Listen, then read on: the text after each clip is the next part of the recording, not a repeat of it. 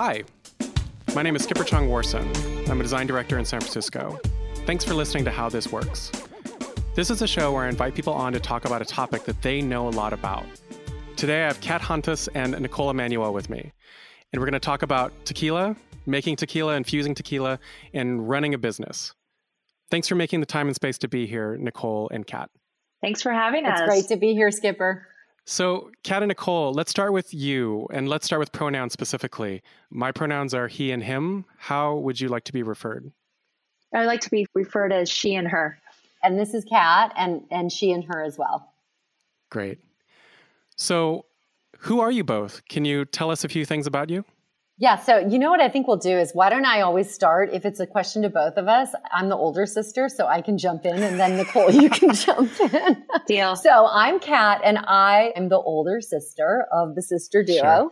And, you know, we moved here from Greece as children. We are the children of immigrants, and I think that plays a big part in our story for sure, and in the trajectory of our careers. Okay. I went to UCLA. I was pre-med. I ended up ditching that and got into film and television and had a whole 15-year run in film and television. Okay. And then I took some time off. I had two beautiful children that I adore. And then one day decided I needed to start a tequila company. Okay. Which totally tracks, right? Like that whole path. Absolutely does. Totally tracks. There are no gaps to fill in on that. None. I think everyone's clear. Exactly. So we'll be diving in deeper into that. But Nicole, can you tell me a little bit about you? Yes. Hi, I'm Nicole. I actually started a more traditional route than my beloved sister here. I started at Deloitte & Touche, also went to UCLA, followed my sister's footsteps, actually in every geography or geographical location she moved to. When she was in LA, I was in LA. When she moved to New York, I moved to New York. When she moved to San Francisco, I moved.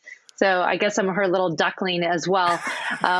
We're very close. So did the UCLA thing, accounting, finance background, did the Deloitte big firm, then spent most of my career in tech and media. And I was the CFO of Refinery 29. I was the CFO of Brit & Co. And I'm the CFO of AngelList. And during all of this, I got the luxury of seeing what works and what doesn't work in the startup ecosystem. And when my sister came with this idea, as she has come with many ideas, which I've all said, those are not interesting to me. But then when she came with this idea that was fully organic, made sense for her, saw that it was happening to many of our girlfriends, as well as just, no one speaking to her in the tequila aisle, or for that matter in spirits in general, I thought this is a great idea and I would love to come on board with you, sister. And so that was just shy of 3 years ago that we decided to do this, and 2 years ago that we have been in market. Great.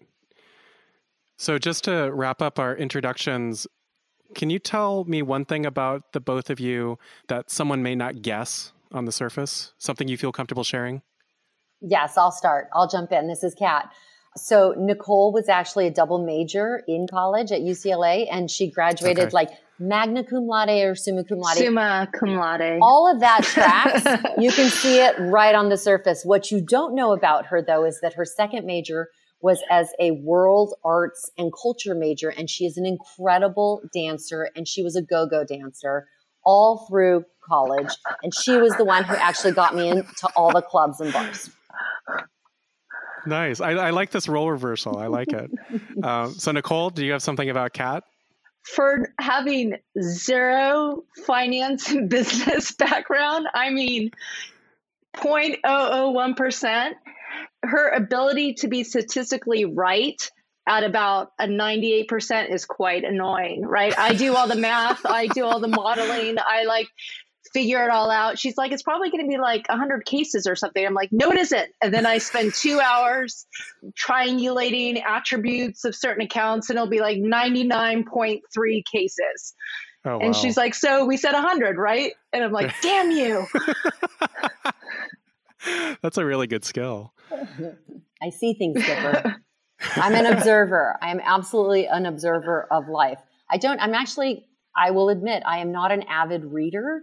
Okay. I spend more of my time just sort of observing. I'm an auditory learner, so reading was always challenging for me. So I spent much more time looking outward into my environment. And so in that way, I could sort of see trends and, things that maybe it was able to connect dots in a very different way. That's fair.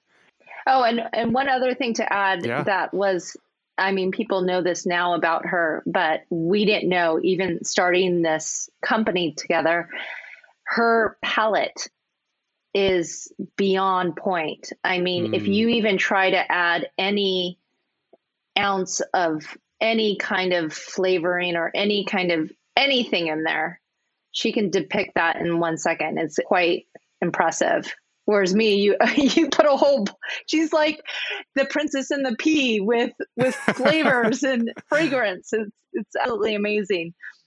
Super tasters are interesting, and women tend to be, I forget the exact number, I think it might be 35% more so super tasters are found in the female demographic than in the male. It's like we outpaced by 35%. It was, or some number like that. So it was interesting. I did not know this about myself when I was making movies. Sure. So I want to get into the subject at hand. I gave some of it away in our intro, but I would love to hear you all say it. What are the things that we're going to talk about today as it pertains to your business and your lives? So we're here today to talk about how to build and create a tequila empire, more specifically, an all-natural, real fruit-infused tequila empire. Great. Talk to us about the name. So the name is 21 Seeds. 21 Seeds is actually two sisters and one girlfriend. So Nicole and I are obviously the two sisters. And then our third founder is Sarika, also a Bay Area native, and she's the friend. So it's two sisters, one girlfriend. And then Seeds, everything that goes into 21 Seeds, all natural infused tequilas, is all natural and grows from a seed. Okay. So that's how we came up with the name. That makes sense. We very specifically didn't want to use a Spanish name. Like, it's funny because people were like, why didn't you just name it Casamigas? Like AS, right? Mm-hmm, and, a play on Casamigos. Yeah. Right. Casamigos. Exactly. Or, if you look in the tequila aisle, it's like Clase, Casa, Dos, all of these names. Mm-hmm. And we were creating a product that was so different than traditional tequila. We're not from, Nicole and I are from Greece. Sarika is Indian descent, but was born in the US. And we wanted there to be sort of this distinction and to honor what tequila was. And we didn't want to, take on a Spanish Mexican name when, we were creating a product that was a little bit different. It was a take on that. Yeah. And that's great not to go down the path of appropriation. Yeah. Yeah. Yeah, but we were very conscious of it. And we have an incredible distillery in Mexico that makes our tequila for us. And that's a very cool part of our story, in that the distillery that we partnered with in Mexico is actually owned by a woman. And there are very few of them. When we went down there in 2018 and started meeting with distilleries, I think there were 3 that were owned by women. It is a very, very male-dominated industry. And the really cool part of this distillery, owned by a woman named Celia, she also is very much about trying to bring more women into the tequila industry. So she staffs, the predominantly staffed by women. And she, in order to do that, she has to adjust their hours so that the hours coincide with the hours that their children are in school, because they cannot afford extra childcare outside the home. So they work while the kids are in school, and then they're able to pick up their kids after school. So it was a bit of luck that we stumbled upon her. Yeah. We chose her distillery because of the quality of the tequila that she was making. And she's actually the most award-winning distillery in Mexico. Wow. But when we found out that it was, when we went down there, we were hoping that she would, partner with us. But we didn't know 100%. We still had to sort of convince her. And obviously we were doing something very different. We weren't making traditional tequila. This is an all natural, real fruit infused tequila. Nobody down in Mexico was infusing. So it required infrastructure and things that we needed her to sort of execute on.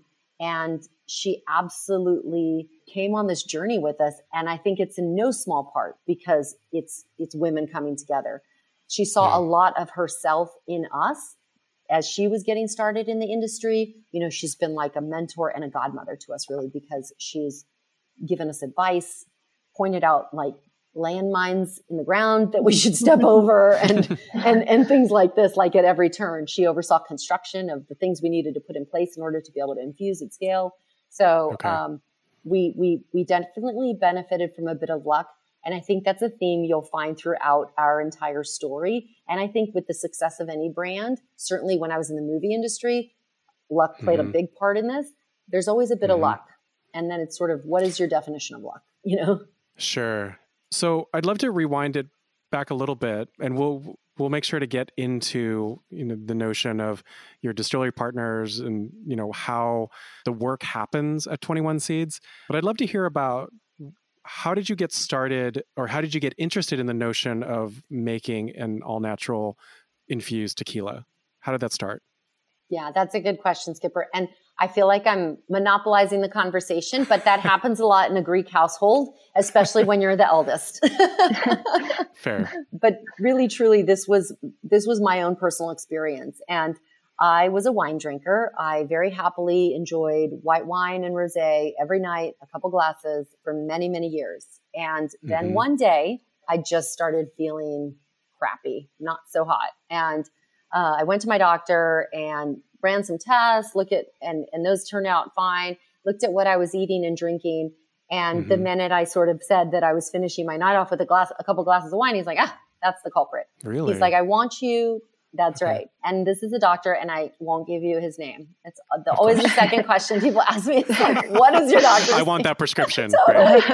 What is your doctor's name? But anyway, he recommended that I switch from fermented spirits. Okay. And I was like, oh, okay, fermented spirits. I really honestly didn't really know what that term specifically meant. I mean, I heard of kombucha, like defined fermented spirits. So anything like champagne, wine, beer, sake, so like nothing fermented anymore. And I want you to switch over to a distilled spirit.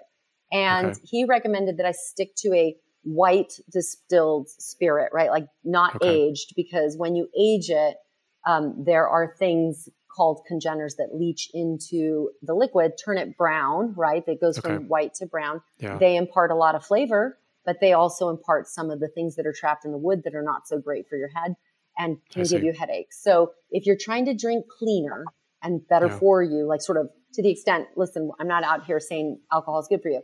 Like, you know, everything in moderation. Yes. But if you're trying to drink cleaner, drink distilled, a white distilled spirit. And he recommended that I switch to Blanco tequila because it comes from an agave plant. So in terms of, you know, any gluten issues, remnant gluten or any of that stuff, it's not in there. So agave is gluten-free. So I did that. I was sort of hoping that, you know, I went home. I was hoping he was wrong. He was not wrong. The minute I stopped drinking the wine, within 3 days, I felt 100% better. And now I was sort of left with this Blanco tequila. And I was like, what am I going to do to this Blanco to make it not remind me of college, right? Like not, you know, make it smell fresh and delicious, like, you know, and easy to drink as a glass of wine. And I love to cook. And I just started infusing it. I threw a bunch of stuff into it and thought, let's just see what I can do to this. To just make it easier to drink and convenient. And I didn't want to have to make a cocktail every night. I just wanted to pour, you know, something in a wine glass. And I started infusing it, completely changed the spirit in its entirety. And I actually drank it just like that, in a wine glass with a little club soda, slice of orange. And that became my new cocktail of the night. That's how I would finish my night. And And I did that for years and years and years. In fact, 8 years to be very specific, where I just was making infused tequila. If you were at my house, you'd have it. If I went over to someone's house, I'd bring it so that I also had something I could drink. And before you knew it, friends were asking for bottles. I was making bottles for friends. It was their birthday. They're like, can you just make me a bottle of your infused tequila? And, you know, the kitchen was starting to look a little like a lab.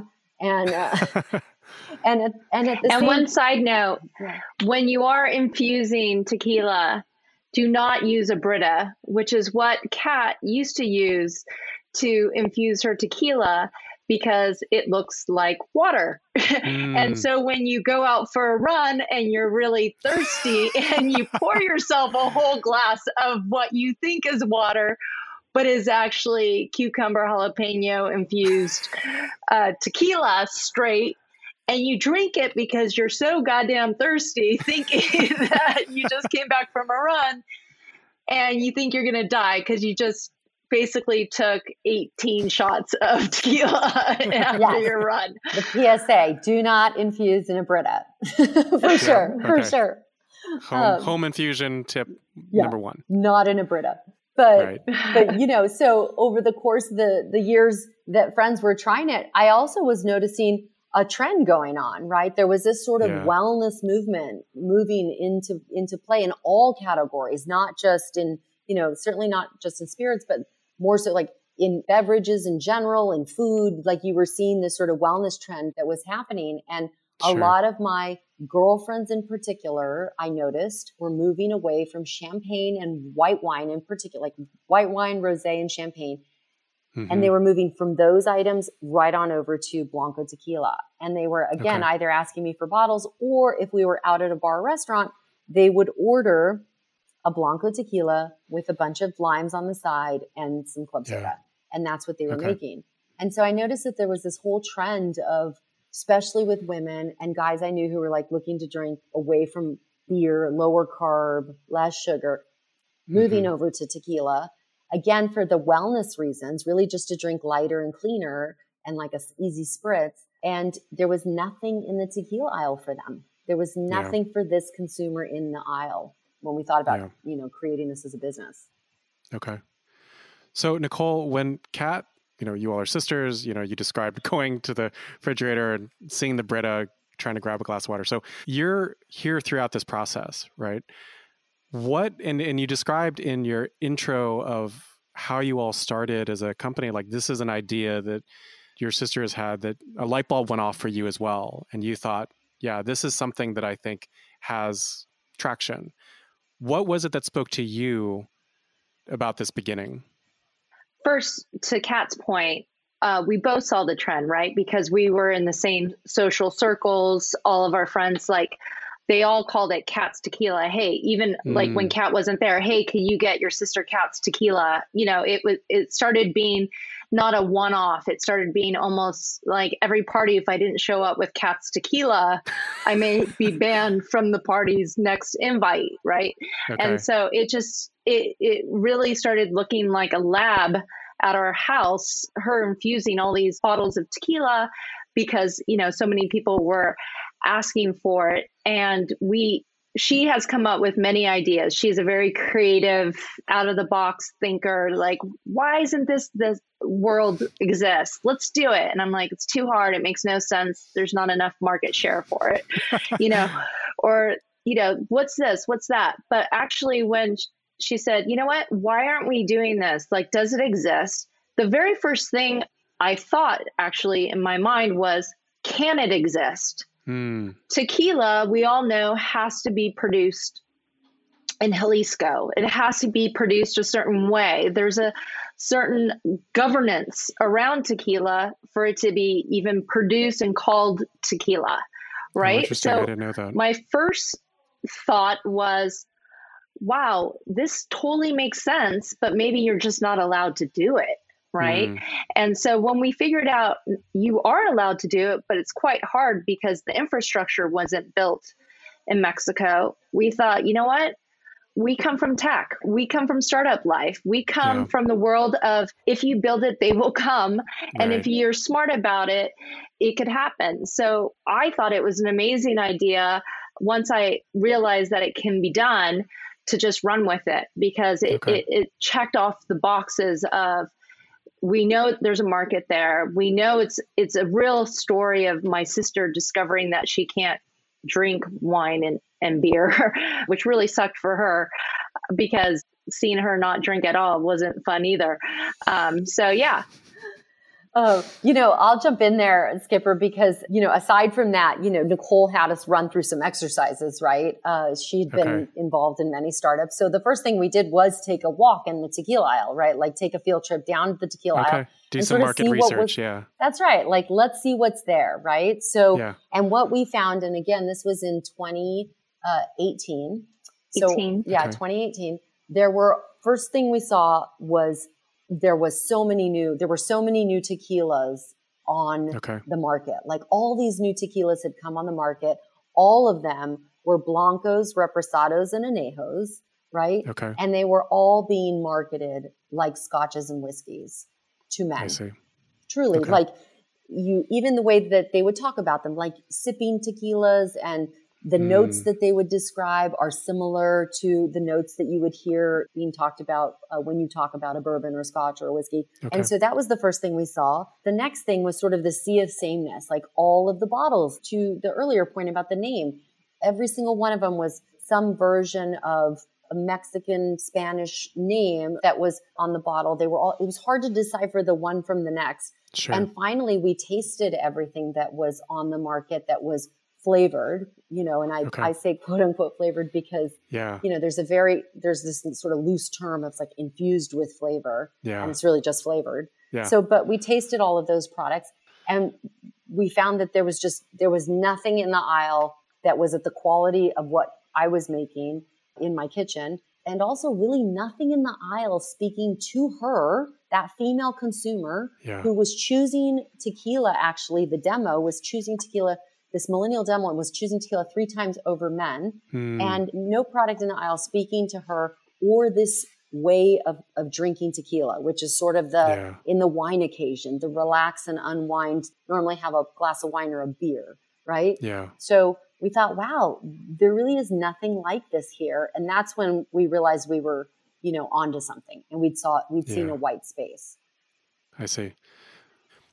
I think the due diligence you're describing that you all have done, that's really important and significant, and has helped you all to get to where you are, especially because this started for a problem that you, Kat, had in not being able to drink fermented spirits and needing something more than just Blanco tequila.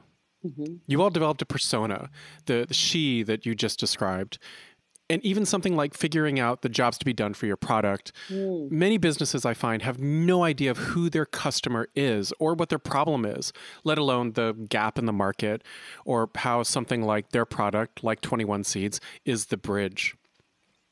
But I don't want to lose sight of the distillery. That's something that I wanted to ask about, and I wanted to get into more detail. Can you all talk more about Celia and how the tequila is made? The first thing that when we had the moment in the aisle where we're like, okay, there's a hole here. Now, how do you make tequila, right? Like where do you start, right? Like where does one start when they're going to make a tequila? And to Nicole's point, tequila, there's a whole government. Actually, what were you, when you were doing this out of your kitchen, like what were you? I was just buying a Blanco. Yeah, like I would. Just buying a Blanco and okay. I was just buying a Blanco, a nice Blanco off the shelf and infusing it, using that. And when we decided to make this into a business, we realized, okay, how does one make tequila and where is tequila made? And it has a designation of origin, just like champagne and cognac. So to Nicole's point, it all comes from a region in Mexico called Jalisco. And in fact, our distillery is in the town of Tequila. And there is an actual town of tequila in that region. There are many distilleries outside of the town of Tequila, but ours happens to be in the town of Tequila, which is a very charming, amazing town. And then if you ever have the chance, go down there. It is, first of all, the nicest people. Like everyone that works at our distillery, they are so proud of their work. They want to get it right. Like there is such a work ethic. Really, honestly, we were in awe. I mean, truly. Right. I don't know that this product could have been made in the U.S., to be honest with you, because, I see. There was a lot of trial and error and stumbling through stuff when you're trying to do something new. So they were there with us and their neighbors were there. I mean, it was an incredible, incredible experience. Yeah, the community is, to Kat's point, the community, even if they couldn't figure, like how they all come together to problem solve is quite impressive. Okay. Absolutely. So we make everything down at our distillery. One thing that is really cool about our Blanco base that we use is that she does an extra step to ensure that it's really smooth, and that she does a thing called chill filtration, which normally you see in scotches and whiskeys, but not so much in tequilas because it makes it more expensive. But what it does is you drop the temperature down to negative 30 degrees. And at that temperature, they're called aldehydes. So any sort of headache causers, and it's a whole category. When you're distilling, you want the heart. That's the good stuff. And you don't want the head and the tail. And that's why people always warn you, like, don't drink moonshine, because if the distiller doesn't know what they're doing, then you could go blind. And you really can go blind, because you don't want any of the head and the tail to end up in what you're drinking, because that is the stuff that makes you go blind. Okay. But so at this temperature, these aldehydes that maybe slipped into the heart become solids, and then those get filtered out. So when we went looking for a Blanco to infuse with, our infusion process is quite light touch. I think what we found with most of the flavored spirits that we tasted on the market, regardless if it was in tequila or vodka or whiskey or rum, it didn't matter. They all tended to be very sweet and sort of very sugary, have this sort of weird aftertaste, like they're sucking on a nickel, and like kind of smell like Jolly Ranchers. So not a great taste. Not exactly what I was going for. And I was not a fan of flavored spirits myself prior to, it's a very different process when you're infusing and versus just a flavored spirit. Okay. So it's quite light touch. When you taste 21 Seeds, I don't know if you've had the pleasure yet, but when you taste it, first of all, the first thing that you're taken aback by is just the aroma of it. It smells fresh, like the things, we're infusing it with. There's Valencia orange. You pop that cork off, you get this bouquet of gorgeous oranges, and, the cucumber jalapeno and the, grapefruit hibiscus. You get that nice smell. It smells fresh. And then when you taste it, it's subtle. It's not an overpowering taste, because it's quite light touch. So that we wanted to make sure, if we couldn't replicate what we were doing in my kitchen, I didn't want to do it, to be honest with you, because I didn't want to bring a product. She was a little bit of Steve Jobs like that. Like, she's like, nope, it's not perfect. Nope. Right. And I was like, we can't create your kitchen. Like, you got to get over it. And she's like, nope. I'm not getting over it. Either it tastes like this or we're not doing it. So, well, and especially at scale, right? Like, it's not exactly to get the quality that you were getting out of your kitchen. And that took you a number of years to get those processes, iterate upon it. That's right. Yeah. So to make it at scale in a whole different geography. Exactly. And Skipper, to your point, this is such a good point. I iterated for 8 years. I was tweaking and, and so I knew the flavor that I wanted it to, the finished result. Like, I knew what the gold standard was. And so that's what we had to hit. And I will tell you, the biggest compliment ever was we made the O list last summer. We made the O list. I saw it on your website. And we were told, because we were not in the room where it happened. But we were told, that when Oprah tasted the cucumber jalapeno, she is a huge tequila fan. Is she? Okay. Everybody knows. Yeah. Like, she drinks, you go to her house, she talks about it. When she went on that tour, she talks about how everyone comes to her house, does a shot of tequila. Okay. And she's a big tequila fan. And she also infuses her own tequila. She's interesting. She loves to infuse tequila. And so when she tasted our cucumber jalapeno in a spicy margarita, our recipe, which is on our website, 21seeds.com. You can find it there. Yeah. The exact recipe. When she tasted that, she could not believe that we hadn't just infused the tequila like that week. Like fresh. She thought it was totally fresh. She thought it was a fresh batch of like infused in a kitchen tequila. Okay. And that was a huge, huge moment for me personally, because if she goes through all that trouble of infusing herself, like, clearly she's got a palate for it, that's developed. And it was a big, big, exciting moment when I heard that. I was like, yes. That's awesome. Yeah, it was super cool. And that's why you need your third partner to be a Stanford engineer. Okay. Which Sarika is. Okay. Yeah. That's great. And then, so we were able to do it. We found Celia, who was a great partner, and she, again, saw herself in us when she was getting started in the tequila industry, and really supported us 100% and helped us bring this product to market. And then it was kind of a wild adventure from there, for sure. Like, I don't think we anticipated what was going to happen. Okay, so we've talked about the beginnings. We've talked a little bit about the distillery in the town of Tequila. So bring us up to speed. Like how do things work in the business, right? You mentioned before we started recording that there were some barriers that you discovered just in the industry. So maybe that's something we could start with. Yeah. Nicole, you want to take that one, sister, or you want me to jump in? Sure. Well, you said you wanted to start first, but that's fine. So I'll start because it's like Frogger trying to get in here. But yeah, I feel like I'm dominating this conversation. Because of what Kat said about moonshine, right? Back in the day when people would actually make things in their bathtub and put the head and tail in the heart, it started becoming very scary for people to just drink any kind of bootleg type of alcohol. Okay. And so this is an actual constitutional law, right? In the Constitution. Okay. So the 18th Amendment it's the 20th. Prohibited people. It was the 20th. Nope. The 18th, the 20, and then 21st. 21st Amendment. You're still not and right. And then 21C. You're still not right. Wasn't it the 21st Amendment and then 21st Amendment overturned it. 21C. 18th Amendment. Oh. Okay. Nicole's going to Google it because I'm pretty sure it's the 20. I'm pretty sure it's the 21st Amendment put us into prohibition, and the 21C. Okay, so the 18th Amendment, like I was saying, so you stop talking. She's not allowed. Sisters. Yep. Sisters. Yep.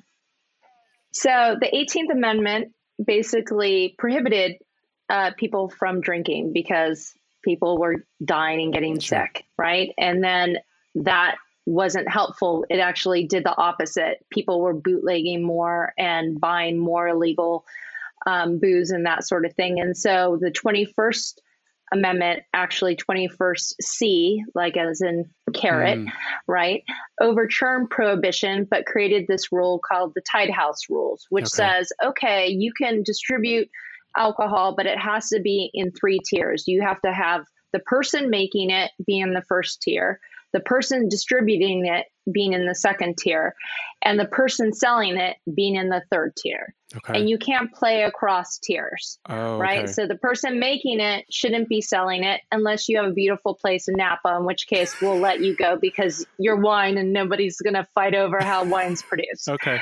Right? So in spirits, there's this 3-tiered system. And we didn't know that. So we thought we have this product and we're going to go straight to BevMo and we're going to sell this product and get it on the shelf. Sure. Right? And they're like, who's your distributor? And we're like, say what again? What's that you have? And then they're like, who's your, whatever. And so we had to set all of that up, right? We had to realize that we could not be direct to consumer, which you can if you're a certain percentage of alcohol or less, or if you're wine. Okay. But as a spirit, especially a 35% spirit like we are, you can't sell directly. So what we had done is we got a distributor and we started selling, and we specifically started selling in our own backyard in California. Sure. Because California is the biggest market for tequila consumption by a lot. Okay. Right? 86% of all tequilas consumed in the United States. Isn't that a crazy number? That's crazy. It's still very much a U.S. centric. Of that percentage, over 21.5% is consumed just in California. Wow. So you can imagine if you can't even win in your backyard. Yeah. So for us, if we couldn't win in our backyard, we thought we couldn't win. Sure. So let's try it in California. And I'll let you jump in, Kat. Yeah. So that is true. So, the tequila industry, just all spirits are governed by this 3-tier system. And within that system, there's sort of a way that you come to market traditionally, right? There's the path of distribution, right? And I think the important piece to remember here is to something you said, Skipper, like a while ago when we started this conversation, which was oftentimes people start a company and yet they don't necessarily know who their consumer is. We 100% knew who our consumer was. We like to say, for her, by her, and the men who support her. That's who, we're going after. And because of that, everything we did, everything we thought about was really around trying to solve her pain points in all aspects. And also about how do we reach her? That's how we came at it with, because we come from, tech, Nicole squarely in tech, but I'm up here in the Bay Area and surrounded by tech. It's not about making that consumer have to come find you on your website, right? It's like, how do we go where she is and let her know about this product? Mm-hmm. And so that was how we approached distribution, right? In terms of how we thought about it. And when we got to the industry, that is a very male dominated industry, but also set in its ways because it is protected by this structure. You don't have to, you don't have to alter the distribution. It is what it is, right? So they're very much set in their ways in terms of how you bring traditional spirits to market. Well, that's the first place to start is you think traditionally spirits are for men. Yeah. They're not really marketed to women. Traditionally in the spirits industry, they think about the female consumer. They sort of think about a diet drink or a wine or something that's lighter or sweeter. A skinny drink more recently. Exactly. So traditionally spirits have not been marketed to women. So they haven't spent an awful lot of time thinking about, how women discover brands. Sure. So when we came to the industry, there's, two parts of that distribution. And the first part is discovering the brand. Like, where do you go to discover the brand and make people aware of the spirit? And traditionally that happens in the on-premise, which is the bars and the restaurants. Okay. And then the volume of sales come in the off-premise, which is the places you can buy it, right? The liquor stores, the BevMos, the Targets, depending on the state you're in. Right. So the retailers, right? So when we looked at that model, we thought to ourselves, well, our consumer we're going for is we're going after her, and she doesn't discover brands in a bar or restaurant, right? Sure. Like and this is in 2018. So in 2018, how are women discovering brands? They're discovering brands in two ways, really. One is in this outer premise, I like to call it. So there's the on-premise, the off-premise, and what I like to talk about as the outer premise, which is this digital landscape, right? Whether it's online media, which is Nicole's background, Refinery 29, Pop Sugar, Well and Good, Pure Wow, Bustle, like places you go to read about products, to read about cocktail recipes, to read about places to eat, drink, what to wear, skin products. All of that is being done in this digital landscape, right?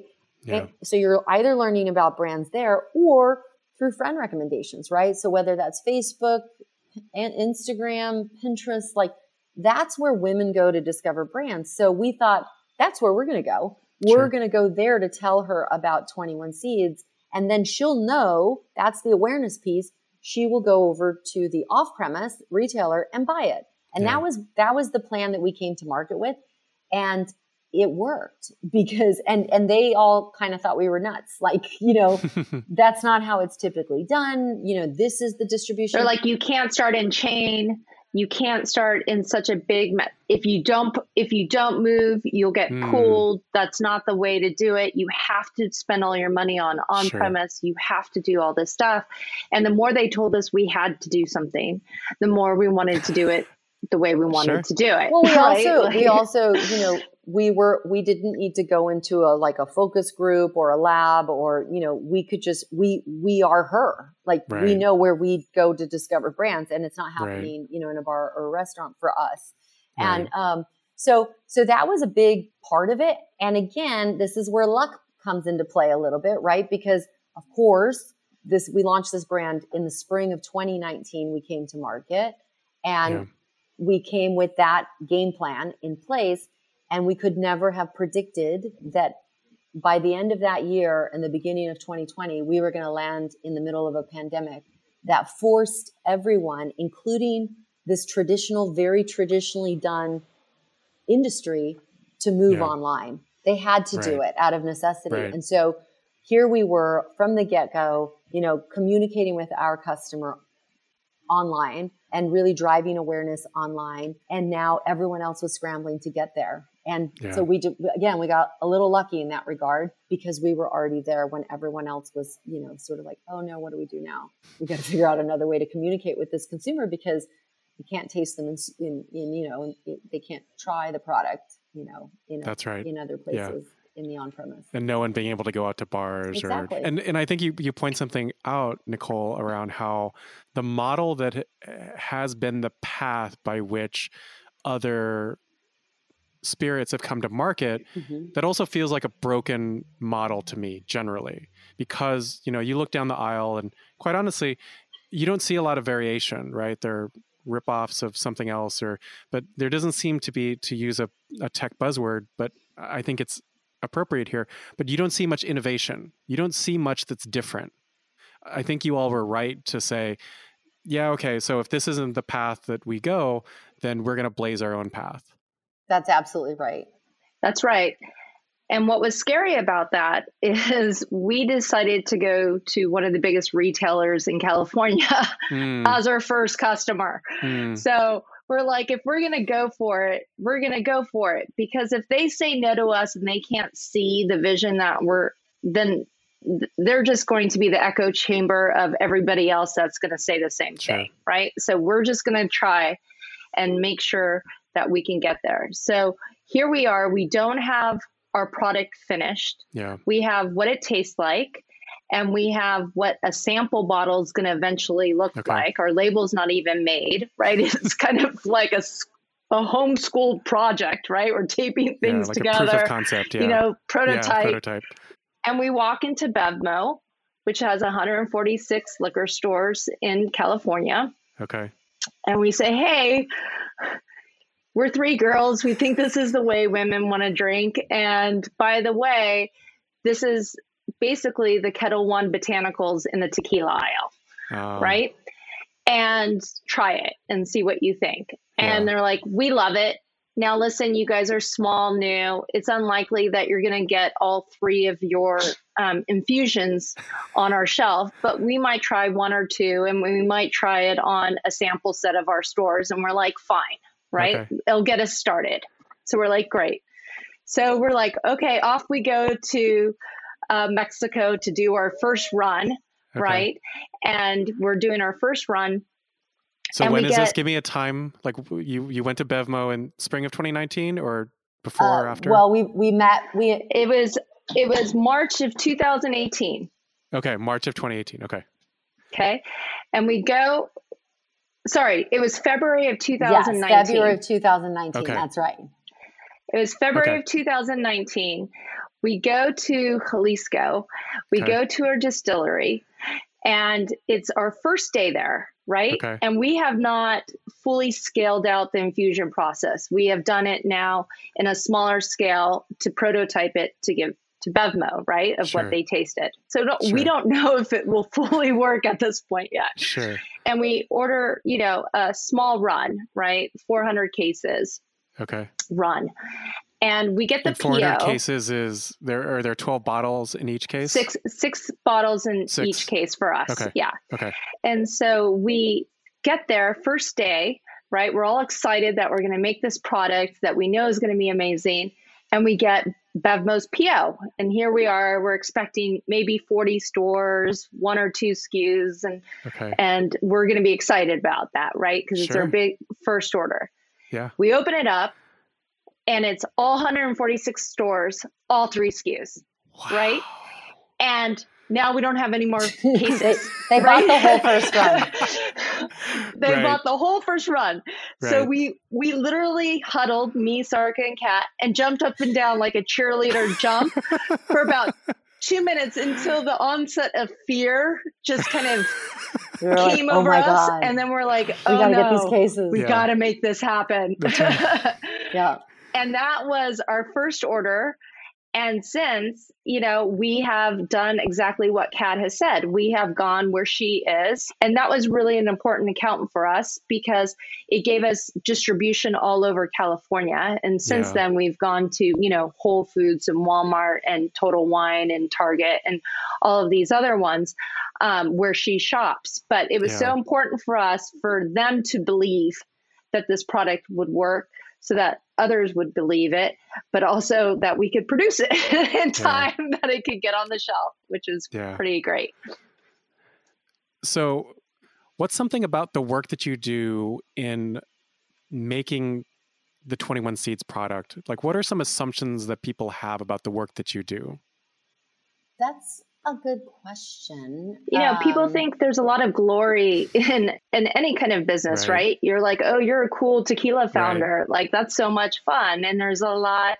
We actually have multiple consumers, right? Our consumer, because it's a 3-tiered system, is we have to make our distributors believe in our product, because they're the ones that are selling our product. We have to make the retailers believe that our product is sellable. Yeah. And then we also have to communicate to our ultimate consumer who's buying it, right? So spirits seems like this cool, fun, which it is, by the way. I'm not by any means. Sure. Like when they say, what do you do for a living? And I say, I own a tequila company. Let me just tell you, it's much cooler than saying I'm a finance person. Let me tell you, like, no callback. It's crickets on the other side of that one. But it is really complicated to be in spirits. And a lot of people, and that's why you see thousands of new spirits hitting the market every year, is they think it's a lot easier than it is because, hey, I'm going to make something cool. I'm going to put it in the marketplace. And they don't realize how complicated this industry actually is. Yeah, I think that's a really good point. The fact that we actually have 3 consumers. We have 3 customers, really, truly, and they all behave very differently. And they're quite different, right? Our first immediate customer is our distributor, and that is predominantly male, right? So couldn't be more opposite than the messaging that we're putting out to our consumer, our ultimate consumer, which is our girl out there, right? Like that couldn't be more different. And then the intermediary, and if you've ever played a game of telephone, you can see where that message along the way can completely get turned upside down. So it's an awful lot of babysitting in a way, like making sure that everything is getting done all along that chain of distribution from the point that it leaves the distillery to the point that it ends up on her bar cart at home in a beautiful cocktail. And we're very lucky because our distributor partner is such a partner to us. So we've gone through the cycle of different distributors and different everything, all the different learnings that you have as a growing company. And it's so key to have a distributor partner, your first customer, to really believe in what you're doing, because they're the ones that are actually going to the retailer and telling your story, right? Not you. So an enlisted, not even just a cooperative business partner, but someone who's a partner with you in selling this together, right? They have a stake as a distributor, but really it's about the collaborative and cooperative effort that it takes to get this ultimately in the hands of a consumer. That's right. That's right. Because like we said, it's a 3-tiered system. Yeah. So if you don't have a distributor that doesn't believe in you, then you're dead in the water. Yeah. Right? Because you can't sell directly to the retailer, right? So that's it, game over. Yeah. So it's really important to have someone that's passionate just as much as you are about what you're trying to accomplish and believes in that mission statement, because of the fact that we can't go, directly to the retailer. Right. Back to that game of telephone. If that message is getting, messed up along the way, then it's no good. No bueno. Yeah. So we're coming to the end of our scheduled time, but I want to make sure that if there's something that we should talk about that we haven't talked about yet, I want to leave some time and space for that for you both. I'd love to touch on the other piece of this, which is industries never losing touch with, what the customer wants, what the customer actually wants. And I think that's when big companies that sort of rest on their laurels, especially protected by a certain distribution model that's really pretty unpenetrable in many regards, sometimes they stop listening to the customer. And I think that's really important because, again, I think it's played a big part in why we have succeeded as quickly as we have succeeded. I think that we came in. Okay. So unless there's something, Nicole, you want to talk about, like was there something you wanted to touch on? Because I really want to talk about like how cocktails are being made. I was just going to talk about another piece was just like the mental mind frame of a founder and how to and do that piece. But you go first, Kat. So one of the things that I noticed, again, like going back to what we talked about, Skipper, I'm constantly observing. I'm an observer, right? I love to pay attention to what, in many ways, because I used to work in the film industry, and at one point I worked in a management company, Okay. I find comedians are the same way. They don't talk as much. They're always in their head, like kind of observing things. And then that ends up in some skit down the road. Sure. But anyway, the other things that I noticed about the spirits industry as a whole, as a consumer, right, was I'd noticed that, the palette had shifted. And this is like now in the bars and the restaurants, right? Like the palette had shifted everywhere else. This wellness trend was going on, and things had gotten less sweet, less caloric. No sacrifice on taste, but there was this emergence of like Spindrift and LaCroix and Fever Tree and, all of these things that were lighter. And, you saw it in iced teas and waters and in all aspects. And yet I wasn't seeing that same shift happening in bars and restaurants. With the cocktails they were making, they were still very heavy and caloric. And even before we went into COVID, right, there were articles starting to be written about how this younger millennial doesn't drink as much, like they aren't drinking as much. And I think the reaction of the industry was to create booze that didn't have booze in it anymore, like a non-alcoholic booze. And my thing was, I was actually there sort of listening to what the consumer was saying. And I was hearing an awful lot. Can you make that less sweet? I cannot tell you how many times I would be, going to order a drink and I would hear the person next to me say, oh, can you put that on the side? Or can you make that less sweet? Can you take the sugar out of it? And so I was thinking, why are they not taking that feedback, Yeah. And I think that was a big piece of it for me, because I thought, if we bring this product to market, then, in the bars and restaurants, this will allow them to very easily make a 21 seed in soda, right? Yeah. It's just infused tequila, club soda. It's basically, what they're drinking in record numbers in the off-premise, right? The only category outpacing tequila is the RTD category, which is that spiked seltzer category. And what is that? It's a 100-calorie flavored seltzer, right? With a little bit of alcohol in it, right? Yeah. So it's like they were drinking that in record numbers, and yet they weren't ordering as many cocktails in a bar. So my mind would go not to necessarily take the booze out of the alcohol as the first step. Sure. Why don't we just make those drinks lighter, you know? And then let's do that experiment first and see if that doesn't move the needle. And then we can move to non-alcohol, as a category. Sure. So that was something that, as the other piece of this, and especially now as we're moving, as the on-premise is coming back and we're moving back into that space, that's something that I'm really excited. I love to do science experiments. I loved science. I studied science, even though I didn't end up using my major in real life.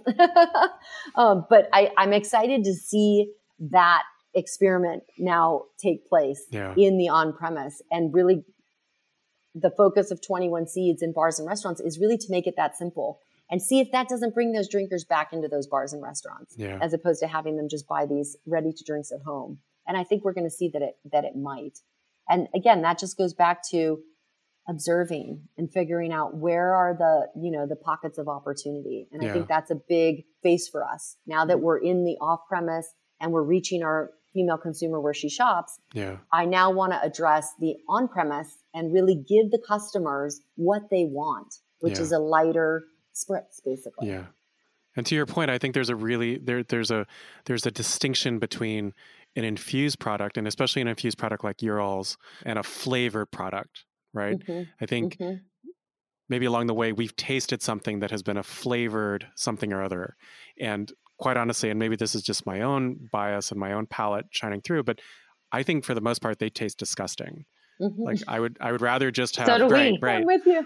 I'm with you. So I'd rather have something. That's why it kills us when people say flavored, because we're like, we're not flavored. Right. We're infused. Right. We have a very, very interesting, difficult process to do that. So don't put us in that category. Right.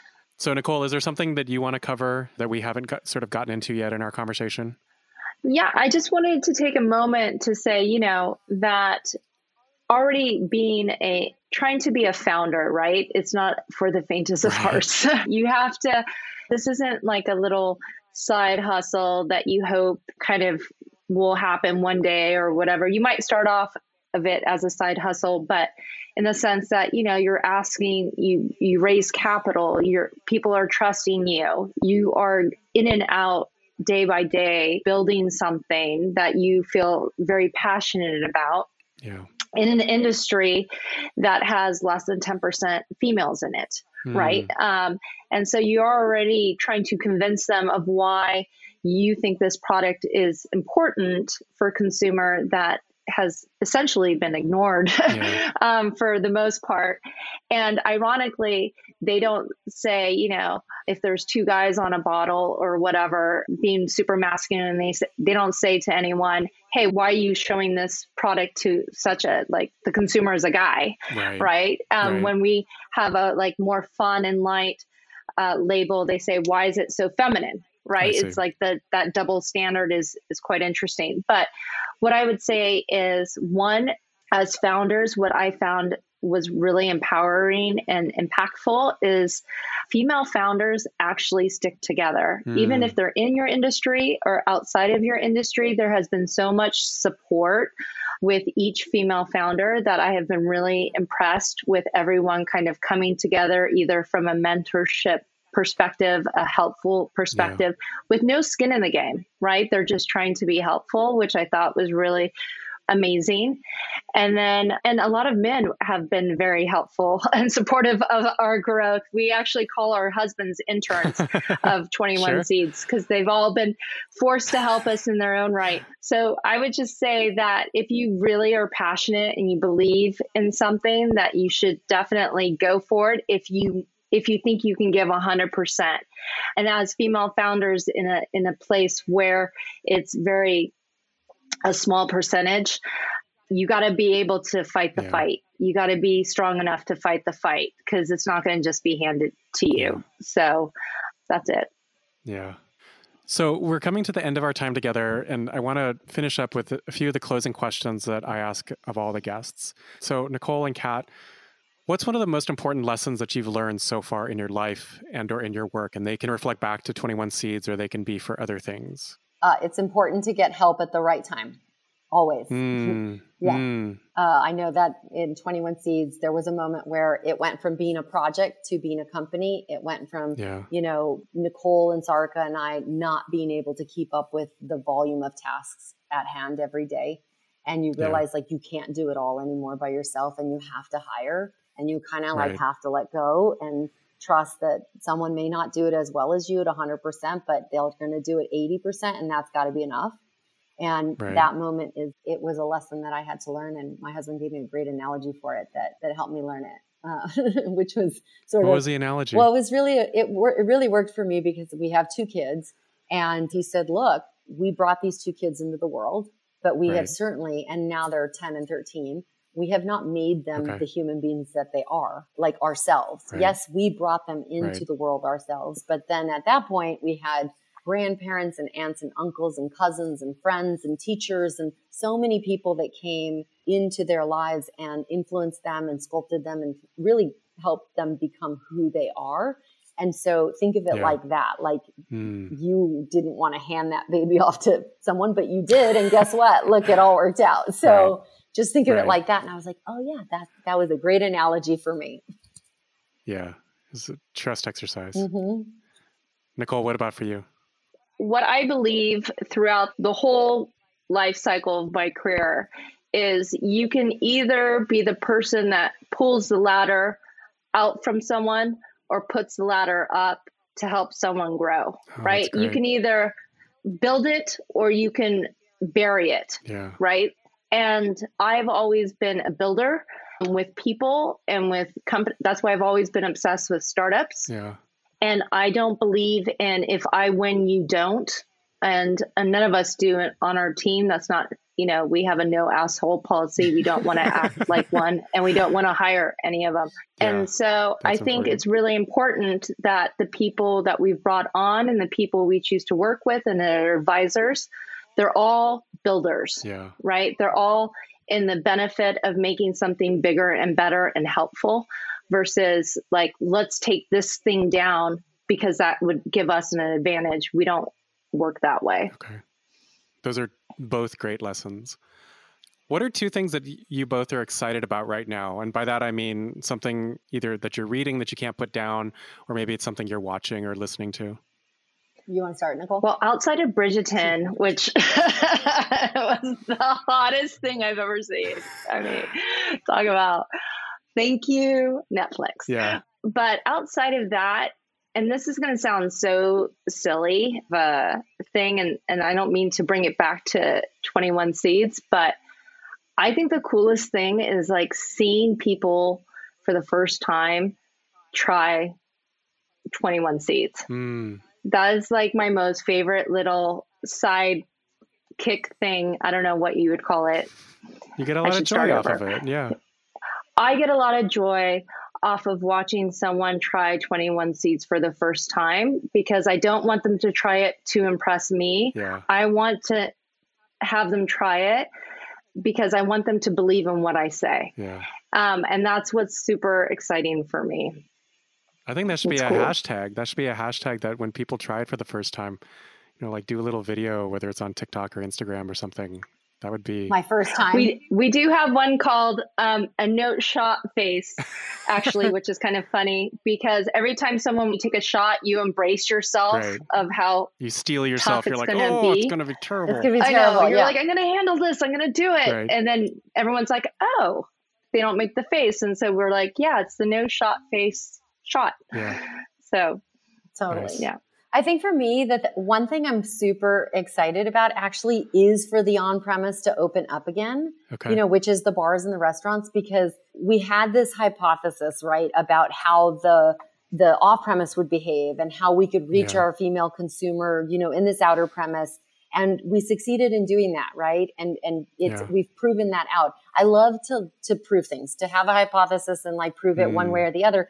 And so right now I'm so excited to see if this theory that I have, right, which is that, you know, which is based in everything that I'm reading and seeing before COVID about like that this consumer would actually drink more if we just made drinks for them that they actually really wanted, which were lighter Sure. and just more like a spritz, if that would really work. Yeah. So I'm dying to have that happen. And, you know, I hope everyone gets their vaccine so we can be out there and out in the world again and bars can open up at 100% and restaurants as well.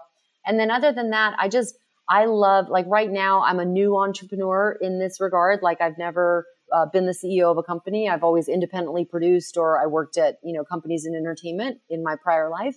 Sure. I love being, you know, a student of information and a new space in an industry. And I love learning about how to make tequila. And I loved learning about, you know, how you sell tequila and really getting to know the industry before we Yeah. figured out how we could disrupt the industry, you know? So I'm constantly listening to podcasts, and I love podcasts. I listen to them all the time, and I'll deep dive into, you know, if I hear something that's interesting, I'll go see what that person has written and dive into that. And Yeah. I love going down the rabbit hole of information in that way. So that's where I'm at right now. Do you have a favorite podcast that you're sort of like I of course deep diving on? I have, of course, I love Second Life, and I love how I built this. I love hearing the stories of companies right now. I love hearing about mistakes that founders made and how I can learn from them. I'm such a student of all that. I'm a student of being an entrepreneur right now, for sure. Okay. I get full on anxiety watching Shark Tank because of the deal Right. structure that they do. I literally go, don't do that Don't deal. take that deal. That's a terrible valuation. Don't do it. I can't watch it anymore. My husband's like, unless you have a cocktail, Nicole, it's not fun watching Shark Tank with you because Right. you'll start like. That's funny. So where can people find out more about 21 Seeds and then you all? Like we've mentioned the website and we'll link that in the show notes, but where else can they find out more about you? Yeah, I mean, definitely a great place to start is the website because we have cocktail recipes there. I do all of our cocktail recipes. I like to keep everything as light as possible. Okay. We also have just all of our presses there, so you can all in one place. If you want to do a deep dive into 21 Seeds, you can do it right there on the website. But then, you know, you can also find us you can also buy 21 Seeds and taste it at many, many retail locations now, you know, across the whole country. So, and if for some reason You just have to put in your zip code and it will take you to your closest location. Okay. And that's on the 21 Seeds website.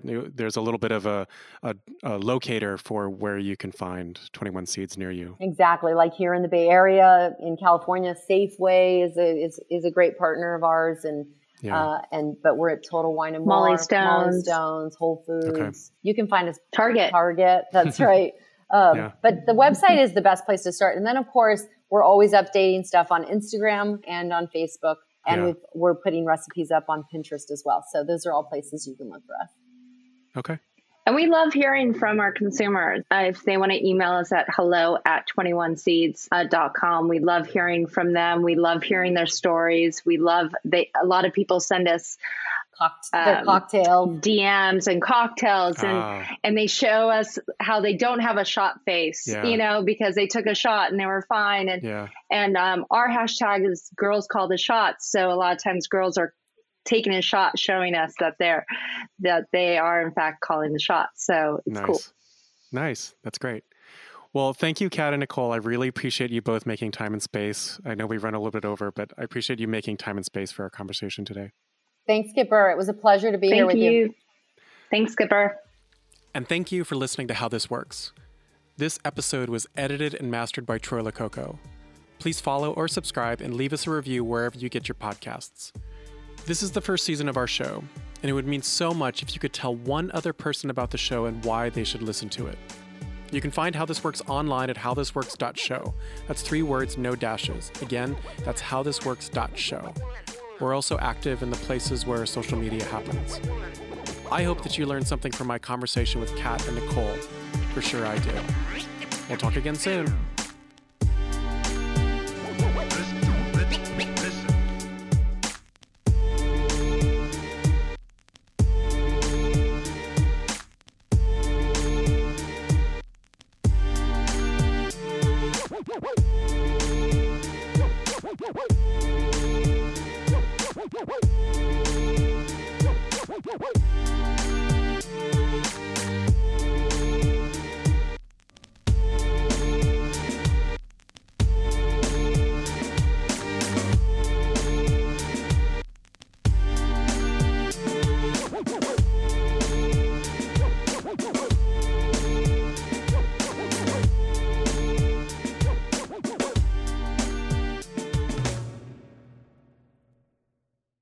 And today, I have Kat Hontas and Nicole Emanuel with me. By the way, is that the right way to pronounce your all's names? Yeah. It is. Yeah, Good. You can Great. say Kat Hontas. It's like Polka. Hontas. Okay, Kat Hontas. Okay, cool. That's a good mnemonic. All right, let me try that line one more time. Okay. Today I have Kat Hontas with me. Today I have Kat Hontas and Nicole Emanuel with me. Today I have Kat Hontas and Nicole Emanuel with me. It's funny, I'm not landing that emphasis. Ha. Ha, ha, ha. Like I'm haunting you. Skipper, we're haunting you. There you go. That's better than Pocahontas. Got it. Today I have Kat Hontas with me. There you go. It's like, and by the way, I think this is important. This is important to get people's names right.